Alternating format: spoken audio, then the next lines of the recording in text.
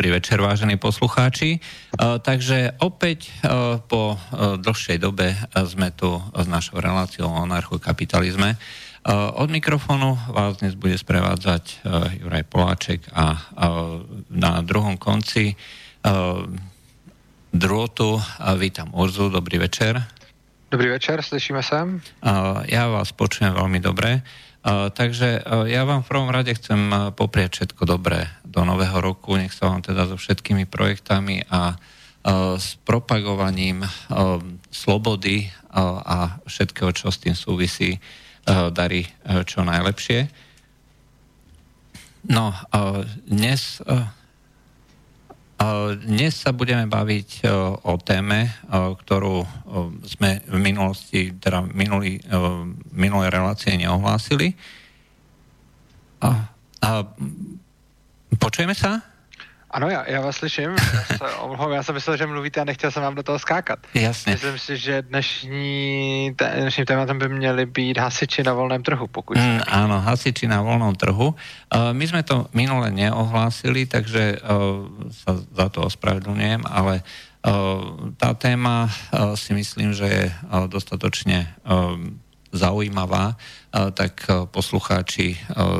poslucháčov to určite nudiť nebude. Takže čo sa týka hasičov, je to jedna z mnohých tém, ktorá ľuďom pripadá, aspoň podľa mojej mienky, absolútne prirodzená v tom zmysle, aspoň dnes, že hasiči to je proste inštitúcia. Inštitúcia, ktorú musí správovať, riadiť, financovať a organizovať štát. A inak by to jednoducho nefungovalo. A bez tejto veľkej starostlivej materskej či otcovskej ruky štátu by nám tu zrejme všetko horelo a boli by sme úplne bezmocní. Myslíte, že je to jediný model, alebo je možné aj niečo iné? Tak já v první řadě všem posluchačům taky přeju všechno nejlepší do nového roku, ať se jim všechno daří ještě líp než v roce předchozím. A abych se dal tedy do toho tématu. Odpověď na vaši otázku je nejen, že hypoteticky by mohl existovat nějaký jiný model. On jednak obrovskou, strašně dlouhou dobu existoval, protože státní hasiči dřív prostě ani neexistovali. To je zase novinka, která začínala někdy koncem 19. století a více se rozšířila až ve 20. století. Přesto však třeba profesionální hasiči třeba v Londýně byli již od 17. století a to byli samozřejmě hasiči volnotržní, často placení pojišťovnami. A dále hasiči i samozřejmě dobrovolní, to nám do nějaké míry vydrželo doteď. A potom dřív, když nebyli státní hasiči, tak bylo spousta hasičů továrních, což znamená, že nějaká fabrika prostě k sobě, protože to byla třeba chemička nebo cokoliv, i třeba výrobna látek a podobně, tak ti tam museli mít svůj hasičský sbor, protože taková fabrika, kdyby chytla, tak by to způsobilo obrovské škody. No a tito hasiči z pochopitelných důvodů hasili také požáry v okolí, jednak proto, aby nebyla poškozená ta továrna, jednak protože v okolí samozřejmě bydleli ti pracovníci a ono ani pro toho zaměstnavatele nebylo dobré, kdyby to tam všechno kolem schořelo, nemluvě o infrastruktuře a tak dále. A když se nebudeme dívat jen do historie, tak třeba v Rakousku dnes funguje strašně moc dobrovolných a podnikových hasičů a například v Dánsku fungují běžně komerční hasiči. Třeba tam je firma Falk, která pokrývá asi 60% celkového, jako má 60% pokrytí na celém tom trhu. Jo, nejenom mezi těmi soukromými, ale i mezi těmi státními firmami. V tom Dánsku to potom na akom princípe funguje, keď teda nie štátny, ako sú u nás ľudia zvyknutí? No, oni fungují, jako ty hasiči, samozřejmě záleží jak kdy a jak kde. Třeba dřív se do toho stát nepletl vůbec a ty hasiče zajišťovali nějakým způsobem, typicky třeba často pojišťovny, nebo právě ty továrny a tím způsobem se zajišťovalo úplně všechno. Takže oni je platili, oni prostě jim vůbec zajišťovali výbavu a všechno. Zatímco v dnešní době je to jak kdy a jak kde. Takže ti komerční hasiči nebo i ti dobrovolní a podnikoví hasiči jsou samozřejmě bývají nějakým způsobem koordinováni státem. Na druhou stranu není důvod, proč by to bez téhle koordinace nemělo nějakým způsobem fungovat, protože dřív už to fungovalo. Takže v minulosti byli ti hasiči čistě jako volnotržní, dnes už záleží na tom, jak kde.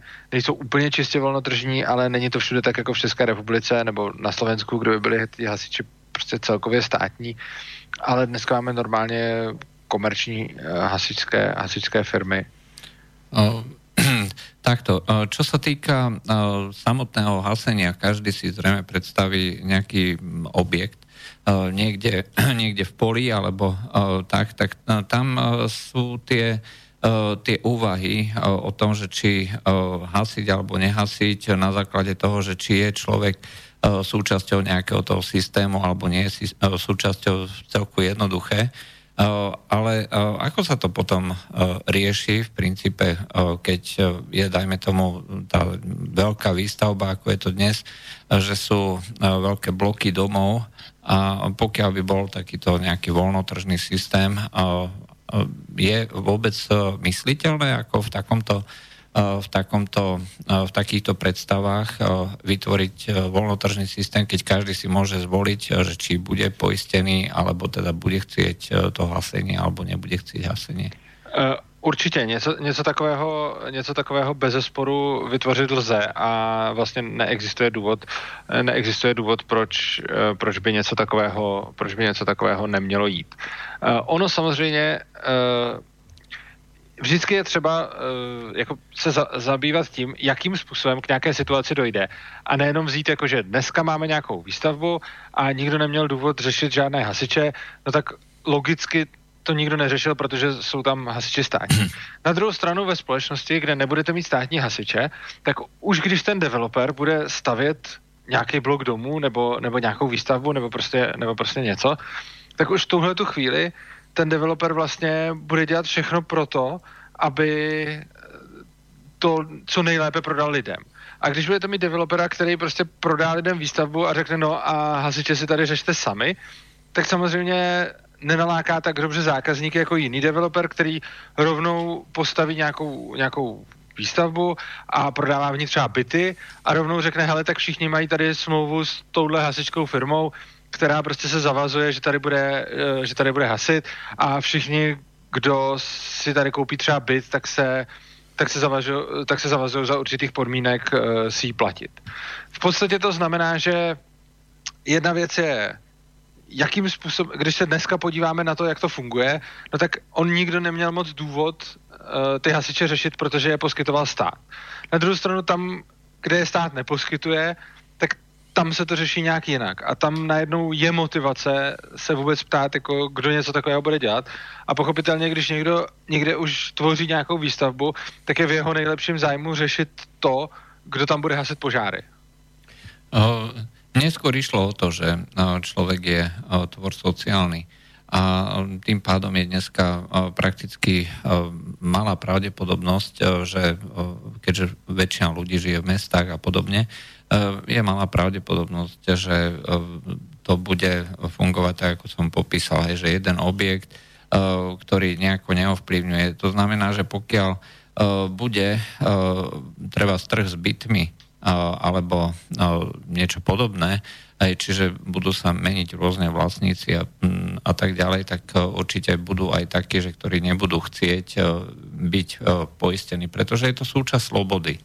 Čiže ja si môžem zvoliť ten model, že chcem platiť len tie základné služby a nič iné, to znamená elektriku, vodu a tak ďalej, pretože toto mi stačí k životu a nechcem platiť žiadne nejaké nadstavby, servisy a podobne.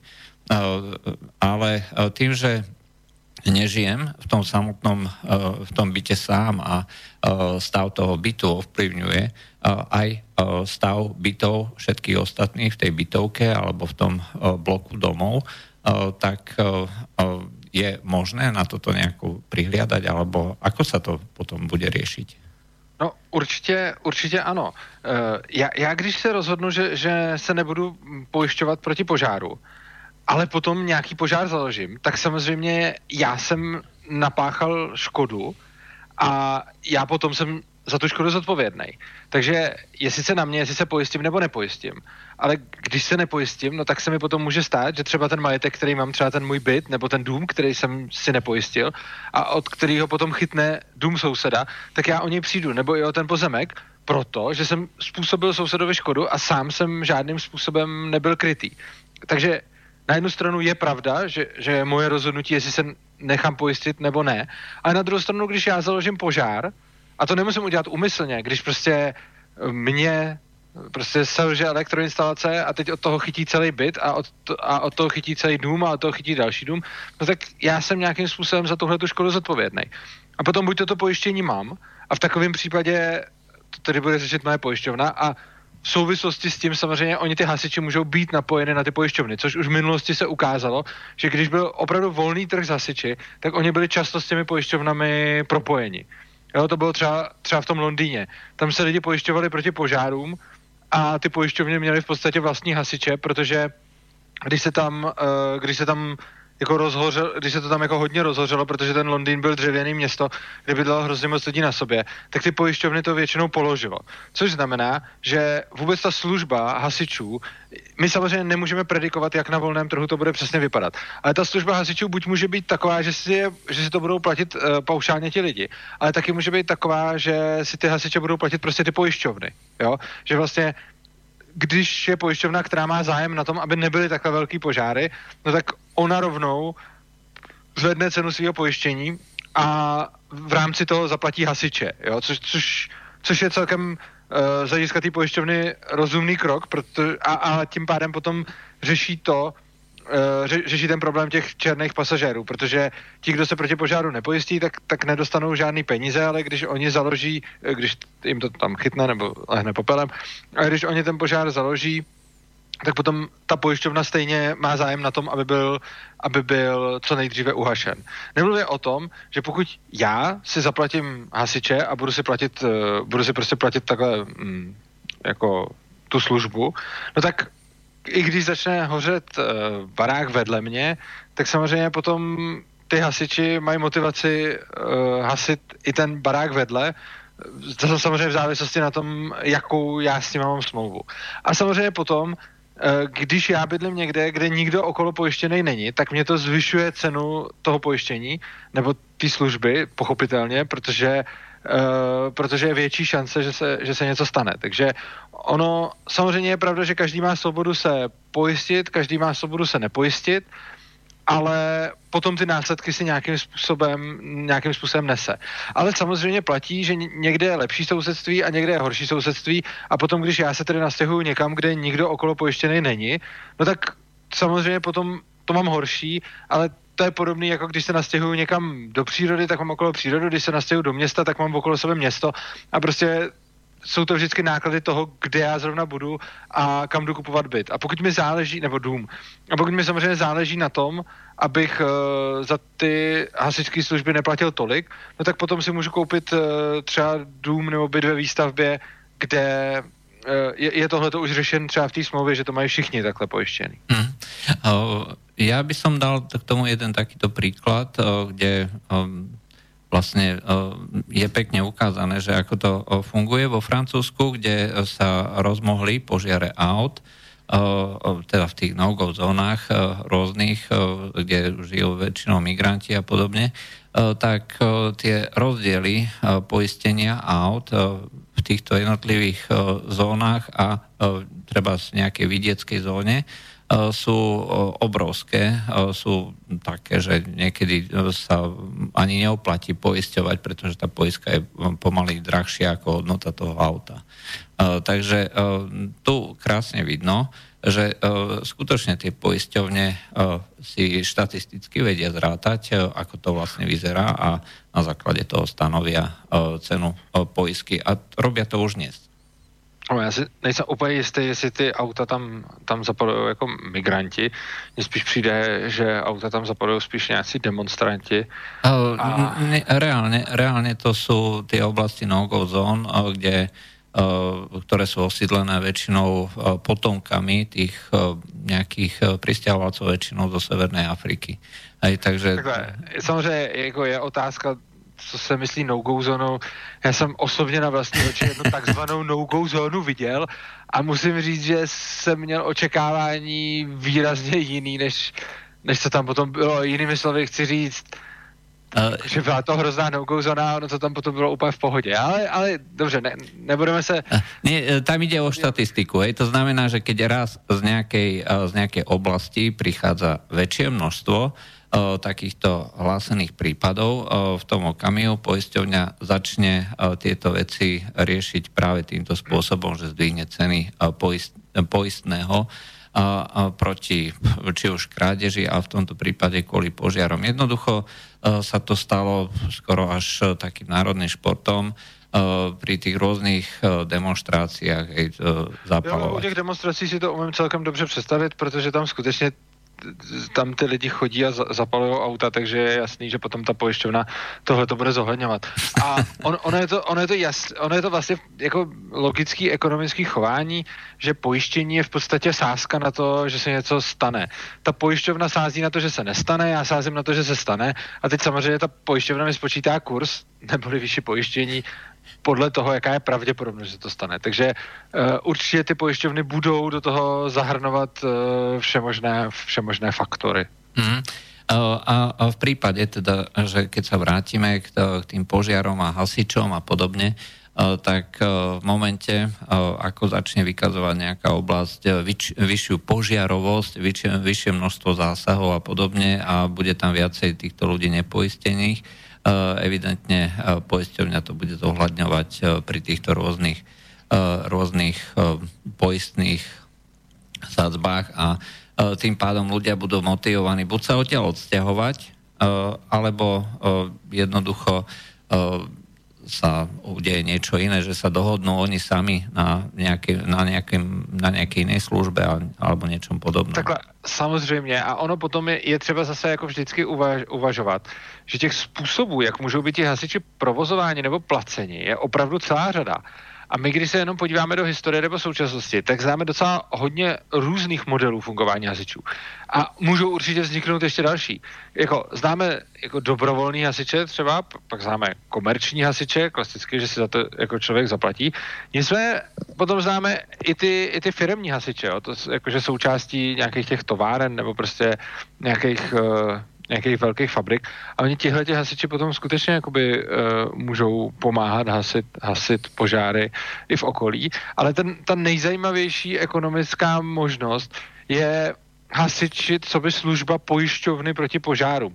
Protože ono se, jako ukazovalo se v historii, třeba v tom Londýně nebo takhle, že v těch hustě obydlených zástavbách, což třeba ten Londýn byl, ale jako je jich určitě celá řada dalších, tak v těch hustě osídlených zástavbách skutečně je problém toho černého pasažérství. Čili je tam skutečně ten problém, že když že se může vyplatit se nepojistit prostě proto, že spolehám na to, že se pojistí soused a když začne žít u mě, tak oni to přijedou uhasit kvůli tomu, že soused má pojištění. Že jo? Nicméně tohle celkově potom řeší právě to pojištění proti požárům a ne jako platba platba těm hasičům. Já když se pojistím proti požáru u pojišťovny, tak vlastně tím potom já dostanu vyplacenou částku, když mě to schoří a soused, který se nepojistí, tak tu částku vyplacenou nedostane.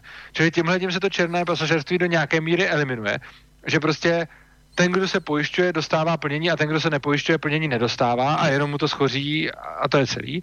No a ty pojišťovny potom, když mají takhle pojištěný lidi někde, tak samozřejmě oni pracují s tou pravděpodobností, ale pro tu pojišťovnu je obrovský problém, když vypukne nějaký velký požár, protože potom může lehnout popelem obrovské území a tu pojišťovnu to může položit, protože najednou musí vyplácet jako navzdory té statistice hrozně moc velký balík peněz, protože když jsou požáry aut, řekněme, a bude se pojišťovat havarijním pojištěním požár auta, no tak tam to bude nějak tak prostě fungovat statisticky OK, když tam bude demonstrace, tak ne, tak jinak. To jsem zvolil špatný příklad, protože prostě tam bude ta demonstrace, tak se stane přesně to samý. Řekněme jinak, když budeme mít domy, které budou hrozně daleko od sebe, budou to prostě domy na samotě, tak tam spočítáme pravděpodobnost, že bude hořet a ona bude víceméně stejná. Samozřejmě v nějakých teplejších dnech to bude horší, než když bude hodně pršet, ale víceméně se dá potom říct, že jako vždycky chytne nějaký počet domů a ono to na sobě nebude moc záviset. Takže prostě tam bude stát 1000 domů a prostě vždycky, já nevím, za nějaký období prostě 5 z nich třeba schoří. Jenže v té husté zástavbě tam bude 1000 domů a za nějaký období napřed neschoří třeba vůbec žádnej, ale potom jich třeba schoří jako 100. A to je pro tu pojišťovnu samozřejmě problém. A v tuhletu chvíli se té pojišťovně začíná vyplácet mít prostě vlastní hasiče, který platí proto, aby eliminovala tohle a aby, když ten požár začne, aby se tak strašně nerozmohl. Mm-hmm. Ale v konečnom dôsledku teda je to čierne pasažierstvo, keď to tak nazveme, stále tým problémom. Ja si osobne myslím jednu vec. Markéta Šichtařová, známa ekonomka, vydala alebo napísala jeden taký blog alebo článok, kde hovorila, že žije podľa nejakých princípov a kde jeden z tých základných princípov, je málo, proste len nejaké 2-3 princípy, že je absolútna ochrana majetku a teda malo by to byť vymáhané a vymáhateľné. A to nie je len ochrana môjho majetku, že aby mi ho niekto neukradol, ale vlastne aj ochrana, keď mi ho niekto zničí, aj treba neúmyselne. To znamená, že pokiaľ bude vlastne tá ochrana akceptovaná a bude aj vymáhaná, tak potom sa ľuďom žijúcim v takomto spoločenstve jednoducho nebude vyplácať žiť ako čierny pasažier, pretože skutočne môžu prísť absolútne o všetko. To sice ano, ale tohle není vlastně problém černého pasažerství, že by mohl přijít o všechno. Problém černého pasažerství spočívá v tom, že já můžu profitovat z toho, že někdo jiný si platí nějakou službu. Jo?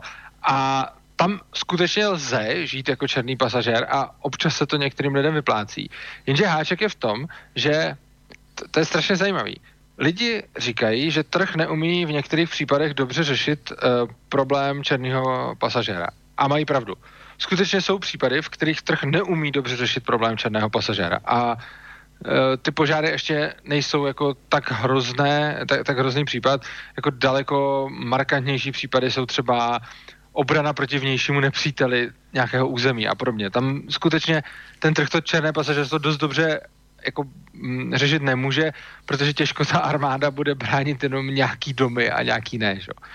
Ale tady určitě i v případě hasičů problém černého pasažerství existuje.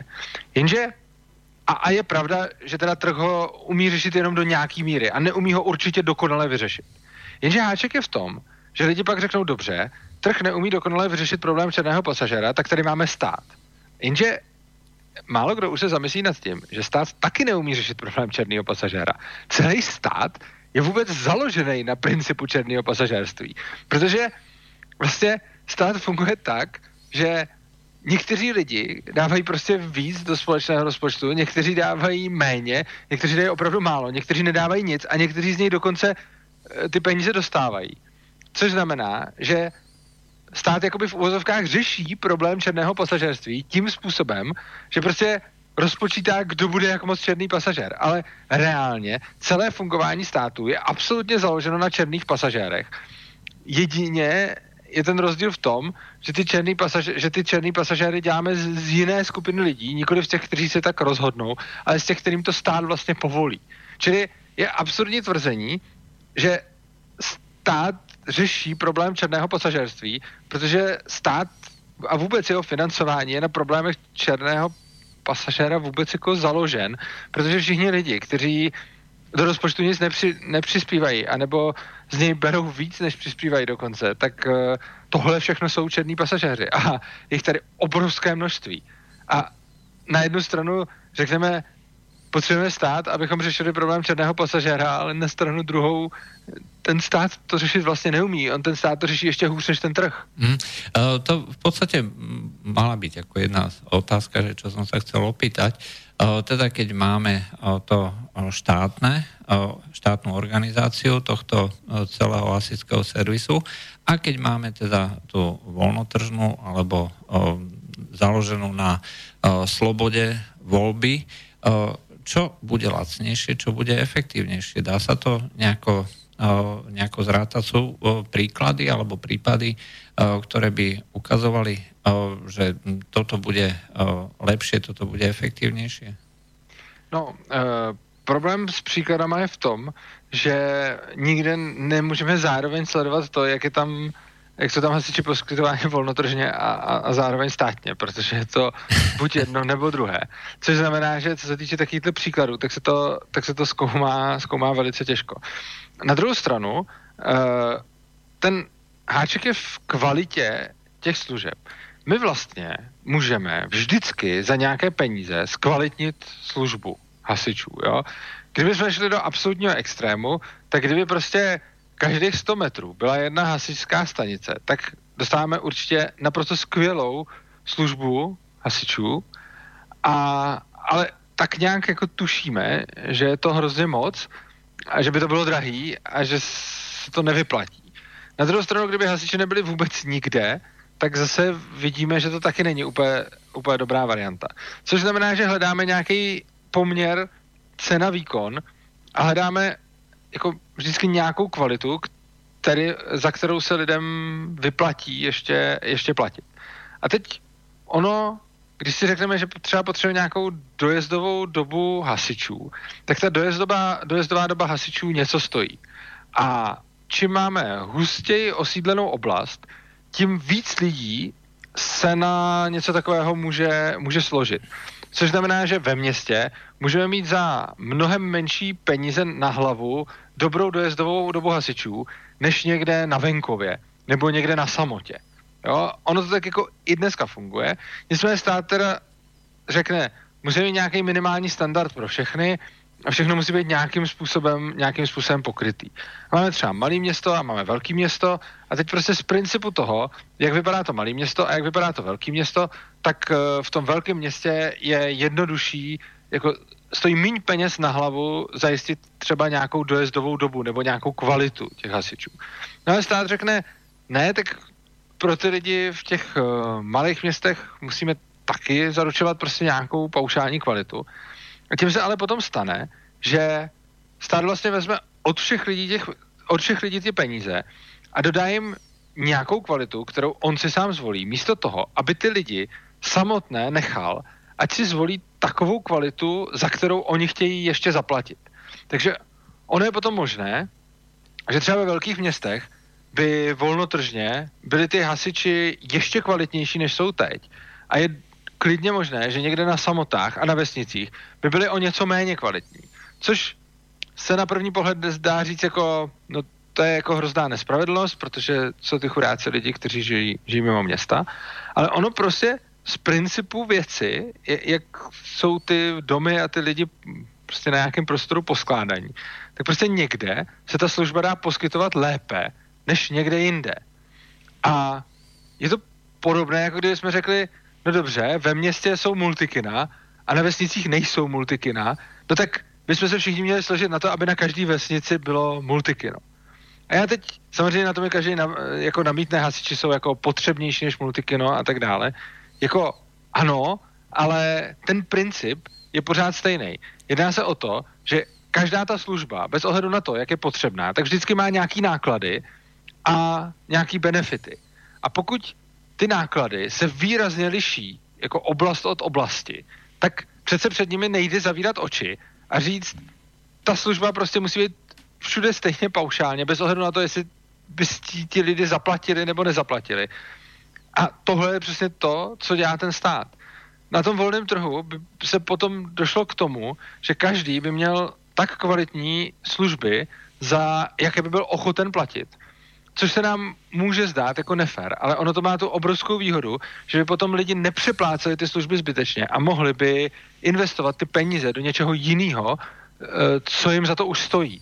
No, sme už v druhej polovičke našej debaty. Len pripomeniem poslucháčom, môžu nám volať, keďže je to živé vysielanie, na číslo 0957 249 663 alebo napísať na studio@slobodnyvysielac.sk. Ja by som k tomu poznamenal jednu vec. V slobodnej spoločnosti ľudia majú slobodu. Všetko, čo robia, má svoje klady a má svoje zápory. Ak chcem žiť na samote z rôznych dôvodov, kvôli tomu, že je tam ticho, alebo chcem pestovať obilie alebo niečo podobné, tak v tejto spoločnosti, kde nikto nikoho nenúti, je jedna z výhod, teda tiché prostredie, čisté prostredie a podobne, ale zároveň je tam aj zvýšený servis na tieto rôzne služby a proste každý si musí zvážiť, čo mu za to stojí. Ale myslím si, že nikto by nemal byť nútený do niečoho podobného, pretože kto rozhodne, čo je tá správna služba, čo je ten správny servis. Niekto môže povedať práve, ako ste povedali, že tie multikina sú tie rozhodujúce, že čo tvorí kvalitu života.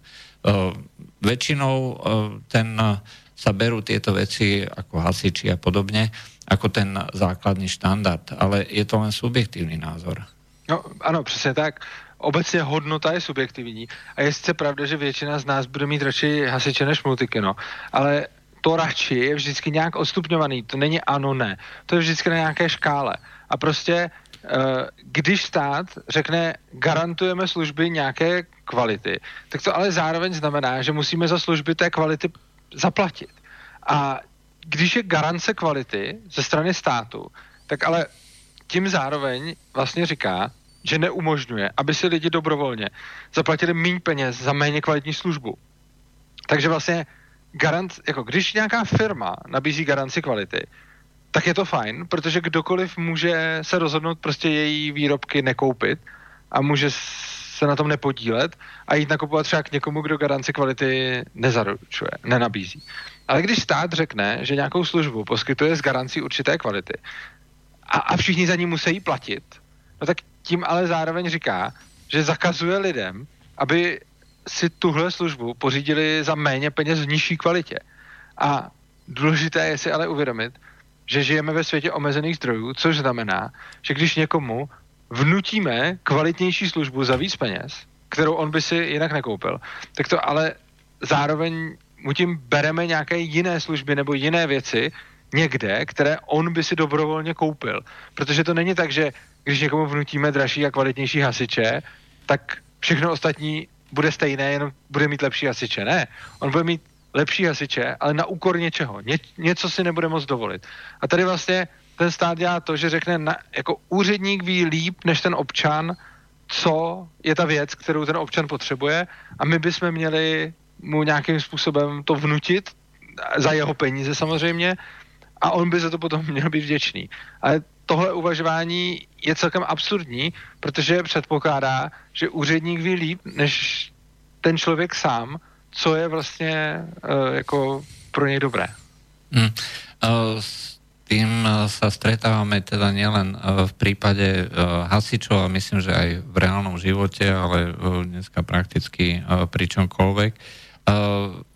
Veľmi zaujímavou debatou na túto tému tej vynútenej služby bolo zdravotné poistenie, alebo teda snaha zaviesť zdravotné poistenie Spojených štátov amerických, kde dovtedy to bolo na dobrovoľnosti, či chcú tí ľudia, alebo nie. A naraz to malo byť povinné, to znamená, štát chcel, aby to všetci platili a aby nikto sa nemohol rozhodnúť, že vlastne či chce alebo nechce. A toto je zrejme ten princíp, ako vzbudilo to skutočne ako veľký rozruch aj keď u nás je to niečo nepredstaviteľné, ako to, že tam je nepovinné zdravotné poistenie. Ale presne to je ten príklad alebo prípad, ako postupne sa zaviedli určité veci, ktoré dneska berieme ako samozrejmosť. No, ono s tím povinným zdravotním pojištěním a vůbec jakýmkoliv povinným pojištěním je ten problém, že za první to potom není moc pojištění, ale je to daleko spíš daň, protože pojištění má ten atribut dobrovolnosti a taky toho, že jeho cena závisí na těch rizicích a nikoliv na tom, kolik třeba člověk vydělává a podobně, což je případ zdravotního pojištění. Takže jako to zdravotní pojištění už je prostě zdravotní daň, jenom se to jmenuje pojištění, ale nemá to žádné atributy pojištění a má to všechny atributy daně. A co se týče výše, dobrovolnosti a nějakých jako kalkulací rizik, výše plnění a tak dále. Takže to je prostě normálně zdravotní daň, to už není pojištění. Ale zase je třeba uvážit, že existuje spousta emotivních argumentů, proč mít povinné zdravotní pojištění, protože potom, co když někdo se nepojistí a teď ho potká špatný osud, což je samozřejmě pravda a je to špatně. Na druhou stranu, jako potom bereme vlastně lidem možnost volby, možnost se rozhodovat, protože co když má někdo nějaký svůj velký sen, za kterým chce jít a může to být jakýkoliv sen, to je jedno prostě a potřebuje na ten sen zdroje. Může chtít, já nevím, založit si nějaký vlastní podnikání, nebo může chtít dopřát svým dětem studium, vzdělání, cokoliv prostě. A člověk může mít takovýhle sen a najednou přijde stát a řekne, a člověk by mohl být ochoten klidně jako na základě toho riskovat to zdraví. On prostě řekne, jo, já strašně moc chci něco a budu riskovat, že se mi něco stane a že potom třeba umřu nebo skončím špatně, protože je pro mě tak důležitý tyhle ty zdroje použít na něco, co mi dává prostě větší smysl, než to, abych měl jistotu, že když se mi něco stane, tak o mě bude postaráno. Tohle rozhodnutí je samozřejmě jako projevem svobody a je to naprosto validní rozhodnutí a nemůžeme říct, že něco takového je vždycky špatně. Prostě spousta lidí se může naprosto svobodně a správně z jejich pohledu rozhodnout, že si radši nebude platit zdravotní pojištění nebo pojištění proti požáru nebo nějaké jiné pojištění a místo toho ty peníze bude investovat do něčeho, co jim dává smysl. Tohle se určitě může stát a v momentě, kdy tam přijde nějaká vláda a začne těm lidem nutit, prostě dělejte to takhle, tak v tom okamžiku najednou o tu svobodu přicházíme. A najednou ti lidi, kteří by chtěli něco takového udělat a chtěli by investovat jako svoje peníze jinam, než jim určí úředník, no tak mají prostě smůlu. A něco takového je hrozný. A bohužel ti lidi na to doplatí. Doplatí na to ti lidi, kteří byli vlastně násilím přinuceni investovat svoje peníze někam jinam, než je investovat chtěli. A investovat je prostě tam, kam jim to určil úředník.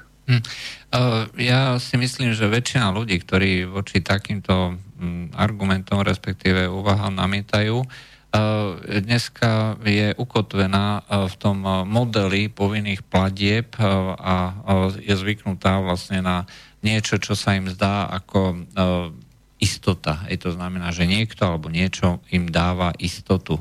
Ale v princípe je to, si myslím, nesprávne uvažovanie, pretože v tom svete, o ktorom hovoríme my, to znamená vo svete slobody, slobodného rozhodovania, by bolo zase úplne prirodzené, že každý človek by si zvažoval tieto svoje subjektívne rozhodnutia a každý by, pokiaľ by zdravie bolo alebo požiar, alebo ľubovoľný iný servis by bol na veľmi vysokej priečke, tak by si to jednoducho platil. A množstvo tých ľudí by dalo ten impuls tomu konkrétnemu sektoru na to, aby sa rozvíjal, aby konkuroval a tak ďalej. Rozhodně ano. Jako druhá věc je, že prostě jako jistota. Ono je to spíš v mnohých případech iluze jistoty. Ja som to hovoril s úvodzovkami. No přesně tak. Navíc ten, kdo chce mít jako jistotu, že o něj bude postaráno, tak ten ať se pojistí, že jo. Takový člověk se může pojistit a ale ta jistota něco stojí, jo. Prostě obecně, když těm lidem nabízíme nějaké standardy, aby prostě o ně nějak bylo postaráno, tak to něco stojí a oni to musí zaplatit. A když jim sebereme volbu aby se rozhodli, jestli to chtějí nebo nechtějí platit, jestli jim to za to stojí nebo nestojí, protože spoustě lidí to za to prostě stát nemusí, no tak v tom případě je to najednou špatně a toho člověka připravujeme o svobodu, toho člověka připravujeme o jeho vlastní důstojnost, o to, aby nakládal se svým životem jak chce, což má potom katastrofální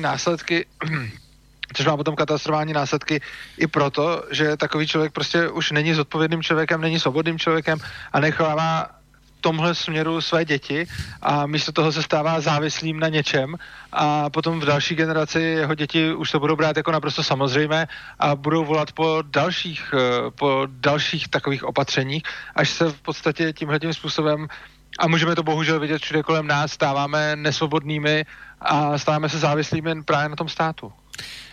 Nie len to, ako ste povedali a opakujete to neustále, žijeme vo svete obmedzených zdrojov a vytvárať ďalšie a ďalšie tie v úvodzovkách istoty znamená brať ďalšie a ďalšie zdroje, ktoré jednoducho nie sú. To znamená, že postupom času kvalita tých jednotlivých služieb s rozširujúcou sa sieťou tých tzv. Istôt bude zákonitě klesať, inak to nemůže být. Tohle si zase úplně nemyslím, protože ona naštěstí tu kvalitu neovlivňuje jenom... Ta kvalita není konstantní. My tady máme technologický pokrok, který jde hrozně rychle kupředu. My tady máme miliony a miliony podnikatelů, kteří poskytují své služby a snaží se neustále vylepšovat, konkurují si a tak dále, což znamená, že máme tady spoustu jiných faktorů. Kdyby skutečně toto byl jediný faktor, který by vstupoval do hry, tak byste měl vážně pravdu, že ta kvalita těch služeb by se musela časem zákonitě snižovat. Ale já si myslím, že ono to tak naštěstí není, protože my vlastně, ano, ten stát ten pokrok brzdí a určitě působí negativně, přesně na základě toho, co jste popsal, ale to ještě neznamená, že to je ten rozhodující a hlavní faktor. Ten rozhodující a hlavní faktor je naštěstí nějaký technologický pokrok a kapitalismus, díky kterému tady akumulujeme bohatství, což potom znamená, že ve výsledku stejně ta kvalita bude růst. Áno, aspoň to je jediná istota, že pokiaľ máme niečo, čo sa aspoň z ďalky podobá tomu voľnotržnému systému, tak je možné pozorovať aj teda rast povedzme nejakého objemu služieb, kvality služieb a podobne. Ale faktom je, že pokiaľ sa bude neustále ako zvyšovať tlak na rozširovanie tých tzv. Istôt, tak niekde to treba osekať. Ja by som skôr povedal, že aj keď treba pri tejto téme Hasičov to tak nevidno, tak hlavne v zdravotníctve sa znižuje tá alebo relatívna miera poskytovania týchto služieb alebo kvality služieb, pretože je stále viacej a viacej metód a možností zachraňovať život alebo teda vylepšovať zdravie, uzdraviť nejakého človeka, ale za stále viacej peňazí. A pokiaľ by boli neobmedzené zdroje, tak každý by si mohol dovoliť ľubovoľnú transplantáciu, ľubovoľnú liečbu, experimentálnu drahu a tak ďalej. Ale jednoducho to možné nie je to, čo si môže dovoliť pár ľudí, tak si nemôžu jednoducho dovoliť všetci. Aj keď teda všetci vedia o tom, že takáto liečba existuje alebo je takáto možnosť. A niekomu to môže pripadať nespravodlivé, ako to, že všetci nemajú tú najdrahšiu liečbu, ale hovorím, je to relatívne. Pravdu máte v tom, že sa zachráni ďaleko viacej ľudí prežije za určitých možností, keď tá veda a pokrok medicíny ide stále ďalej a stále dopredu. Akurát, že na tie špičky jednoducho nedosiahnu všetci. No, my se můžeme sice bavit hodně dlouho o tom, co je spravedlivé a co je nespravedlivé. Každopádně realita je taková, že ono prostě jako ono to jinak ani moc nejde. Prostě vždycky budete mít jako rovnost je iluze. Neexistuje prostě nemůžeme mít ve společnosti rovnost. I kdybychom si řekli, že 100krát chceme, tak lidi si stejně nikdy nemůžou být rovní. A představa, že bychom vytvořili fakt rovnostářskou společnost, je čistě iluzorní. Vždycky budou ve společnosti nějací, protože prostě se rodíme různí, budou ve společnosti nějací lidi chytřejší, nějací hloupější, nějací budou prostě aj bohatší, ambicioznější, prosím? Aj bohatší. Ano, i bohatší, samozřejmě i bohatší, ale taky budou lidi zdravější a budou lidi méně zdraví, jo. Takže ono prostě nemůžeme vytvořit společnost, kde by si lidi byli skutečně rovni. A veškeré pokusy o něco takového jsou už předem odsouzeny k selhání a můžeme samozřejmě jako se o to snažit, ale tím budeme jenom páchat další a další škody všude možně, ale prostě nemůžeme dostat nějakého ideálu rovnosti, protože něco takového prostě neexistuje, prostě nelze vyrovnat všechny lidi. Už protože každý má jiný žebříček hodnot, jiné potřeby, jiné touhy, jiné jako talenty a i kdyby jsme všem dali stejně peněz, a ani rovnost majetku není možná, protože majetek nejsou jenom peníze, že jo, majetek jsou i jako nějaké hmotné statky, které nejde jako porovnat, který je lepší, protože je to subjektivní, pro někoho je lepší, já nevím, možnost třeba cestovat, pro někoho je lepší mít skvělý dům a tak dále. Ale i kdybychom dosáhli majetkové rovnosti, tak stejně si lidi nakonec nebudou rovni, protože tam budou obrovské nerovnosti ve všech ostatních věcech. A i kdyby každý měl stejný budget jako na, řekněme, zdravotnictví nebo na medicínu, tak to ještě pořád neznamená, že jsou ty lidi rovni, protože někteří lidi se narodí zdravější a někteří prostě ne, někteří mají štěstí, někteří mají smůlu. A potom ještě taky nemluví o tom, že lidi si svého zdraví různě váží a různě s ním zacházejí. Jo? Někdo se o své zdraví stará, někdo na něj naopak kašle. A ono potom zase, když už mluvíme o té spravedlnosti, tak potom máme jako se snažit mít rovnost mezi člověkem, který na své zdraví celý život kašlal, a mezi člověkem, který celý život svoje tělo prostě nějakým způsobem zušlechťoval a snažil se mu dávat to nejlepší, tak tihle dva potom mají mít jako rovnost ve zdraví, to mi přijde zvláštní minimálně a ne úplně, když už mluvíme o té spravedlnosti, tak ani ne moc spravedlivé. Vráťme sa teda k tej téme hasičov, keď ste povedali teda, že ľudia teda nie sú si rovní, s tým samozrejme dá len súhlasiť, pretože toto je základná axioma ja neviem, hodnotenia každej spoločnosti. Každý má svoje pre a proti, každý má svoje predstavy, subjektívne hodnotenia. To znamená, že pokiaľ sú všetci ľudia rôzni, majú rôzne predstavy o tom, ako má fungovať život a spoločnosť, tak zákonite aj tieto veci, ktoré sa berú ako samozrejme, to znamená ten hasičský servis a podobne, tak by sa mali riešiť rôznym spôsobom, pretože jedine takto sa môže vytvoriť nejaký modus vivendi ako nejaký spôsob činnosti, ktorý bude pre tú konkrétnu treba z komunitu alebo spoločenstvo alebo tú krajinu vyhovať najlepšie. Inak... Určitě. Ono je to taky navíc pro různé lidi různě důležité. A prostě pro někoho je jako hodně důležitá jistota, takže prostě někde žije a má třeba i nižší standard, nižší komfort, ale má jistotu toho, že když se něco stane, tak to dopadne dobře. A pro někoho jiného je to zase jinak. Někdo zase se klidně vzdá nějaké jistoty a trošku zariskuje, aby měl vyšší životní úroveň a vyšší standard. A nemůžeme říct, že jedno z toho by bylo lepší nebo horší než to druhé. Prostě lidi jsou různí a subjektivně prostě pro někoho je lepší fakt trošičku riskovat, pro někoho je lepší méně riskovat. Ono to taky není riskovat nebo neriskovat, ono je to jako plynulá škála, to nejsou nějaké jako body, že buď tak nebo tak. A je tam spousta poloh od těch extrémů, kdy prostě někdo jako vůbec neřeší nic a žije vlastně s obrovským rizikem neustále, až po někoho, kdo chce mít vlastně úplně ve všem jistotu a radši si spoustu věcí odepře. No a pak je spousta lidí jako někde na té škále mezi tím a nikdo samozřejmě nemůže říct, co z toho je správně, protože ono taky nic z toho globálně správně není. Ono pro různé lidi jsou správně různé věci. Prostě každého uspokojuje něco jiného.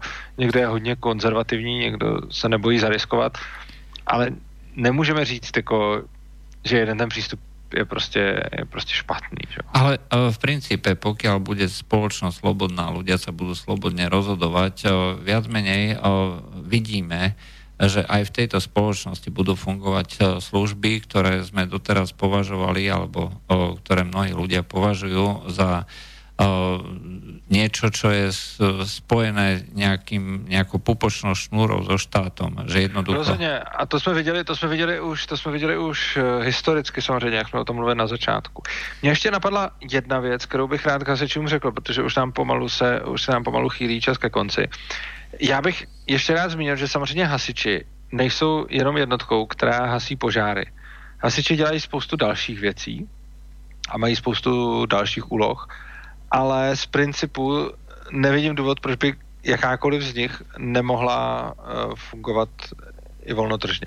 Prostě obecně platí, že ty služby, které hasiči poskytují, tak o ně je buď zájem, a pokud o ně je dostatečný zájem, tak budou lidi si ochotně platit, ať už v rámci pojištění nebo přímé platby nebo tak podobně. A nebo si je nejsou ochotni platit a z toho vyplývá, že o ně zájem prostě není. Jakože když lidi nemají ochotu za to zaplatit, tak i kdyby to chtěli, tak ale tím, že za to nechtějí zaplatit, dávají najevo, že radši je pro ně jako přednostní mít něco jiného. Protože obecně ono, když se někoho zeptáte, jako jestli chce něco nebo to radši nechce, tak pokud to jako nic nestojí a nemá to žádný náklad, no tak každý řekne, že to raději chce. Jenomže takováhle volba je vlastně iluzorní. Ono všechno něco stojí a ten náklad může být maximálně skrytý, ale vždycky tam je. A daleko lepší, než říct lidem, chcete to nebo ne, a oni jenom řeknou, že chtějí, aniž vidí, co to stojí, je ukázat jim, jaké jsou reálně ceny těch služeb a nechat je potom si vybrat, co vlastně chtějí a co nechtějí za tu cenu, za kterou je to nabízeno. Protože prostě nemůžou mít všechno. A ti lidi daleko líp než úředníci si vyberou, co chtějí mít. Takže i ty další služby, které hasiči poskytují, tak na ně se vztahuje prakticky úplně to samé, co na hašení těch požárů. Ja by som povedal, že znova to bude mnohokrát na výbere tých ďalších subjektov, ako sú treba z poisťovne v prípade poistenia proti požiaru. Napríklad často robia zásahy na diaľniciach alebo na cestách, to znamená vyprosťovanie nejakých ľudí a podobne, tak s veľkou pravdepodobnosťou, pokiaľ by bola slobodná spoločnosť, tak by si tieto služby objednávali a platili buď správcovia ciest, alebo niekto, komu záleží na tej infraštruktúre, ktorý je ochotný za to zaplatiť.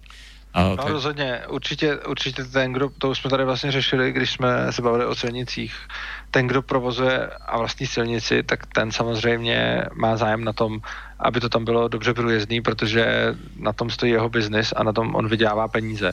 A v momentě, kdy to tam potom průjezdný není, no tak on na tom tratí, takže je v jeho nejlepším zájmu, aby to průjezdné bylo, což znamená, že on si samozřejmě zaplatí ty hasiče, nebo otázka je, jestli to budou dělat přímo hasiči, ale mohli by klidně. Nebo to může být nějaká separátní služba. Může.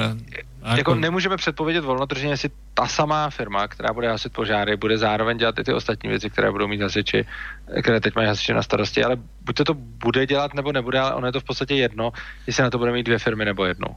Mm-hmm. No a keď ste hovorili o tých veciach, za ktoré by ľudia neboli ochotní zaplatiť, je zrejme, že pokiaľ by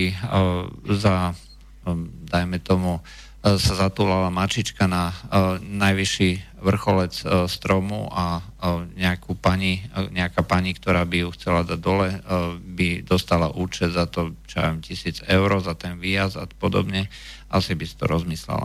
Možná jo, možná ne, to je otázka, navíc si nemyslím, že zrovna tohle by stálo úplně 1,000 euro. Je to bol príklad. Jo, ale ono potom si taky lidi můžou snadno rozmyslet to, jestli k tomu ty hasiče volat nebo ne, protože ono, kdyby, jako dneska k tomu je zavolat můžou, ale ono je dost možný, že kdyby se zjistilo, že je to prostě drahý, tak se tím, co si demonstruje se tím, že ty hasiči mají jinou, lepší práci, kterou musí dělat a proto je ten výjezd moc drahý a potom by to třeba motivovalo ty lidi si poradit nějakým způsobem jinak, že?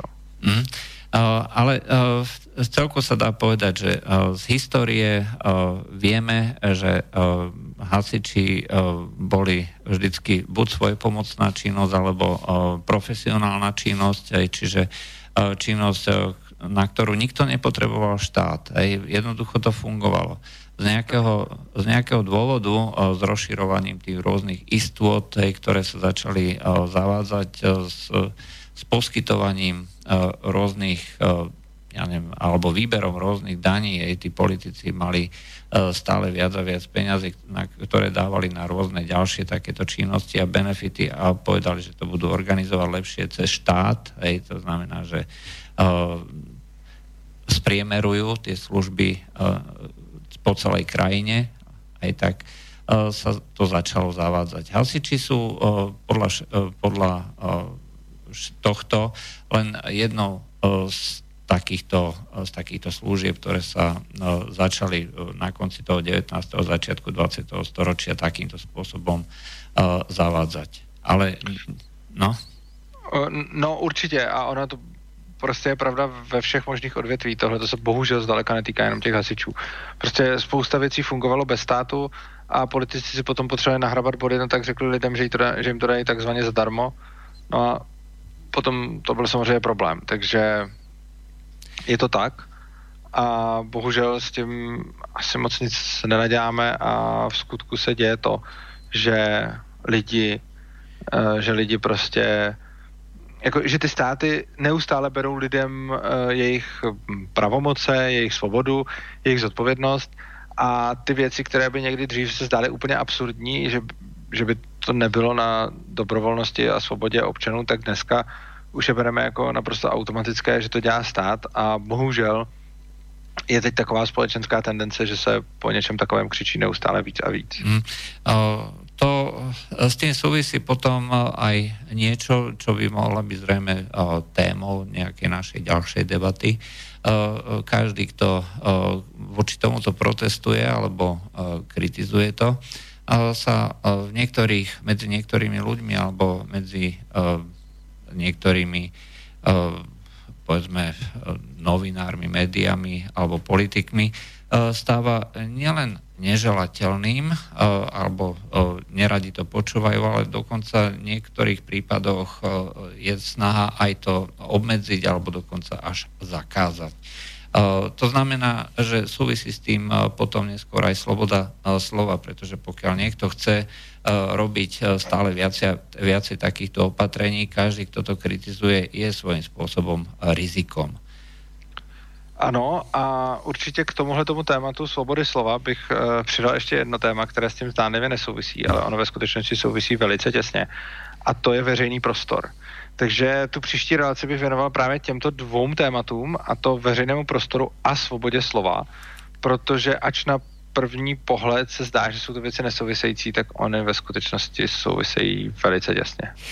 Takže na budúce sa budeme rozprávať o slobode slova, čo si myslím, že bude veľmi zaujímavá téma, to znamená o 2 týždne sa znova stretneme v týchto neskorých večerných hodinách a myslím, že mnohí čitatelia nás budú počúvať zvlášť v súvislosti s tým, ako sa sloboda slova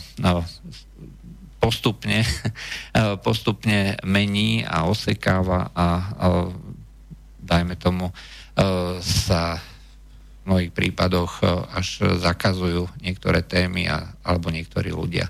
Takže ďakujem pekne Urzovi za dnešnú hodinku a o 2 týždne sa dúfam teda stretneme. Já vám děkuji za pozvání, přeju všem krásný večer, užívejte si života a všechno nejlepší do nového roku. Mějte se krásně. Dobrú noc. Táto relácia vznikla za podpory dobrovoľných príspevkov našich poslucháčov. Ty sa k nim môžeš pridať. Viac informácií nájdeš na www.slobodnyvysielac.sk. Ďakujeme.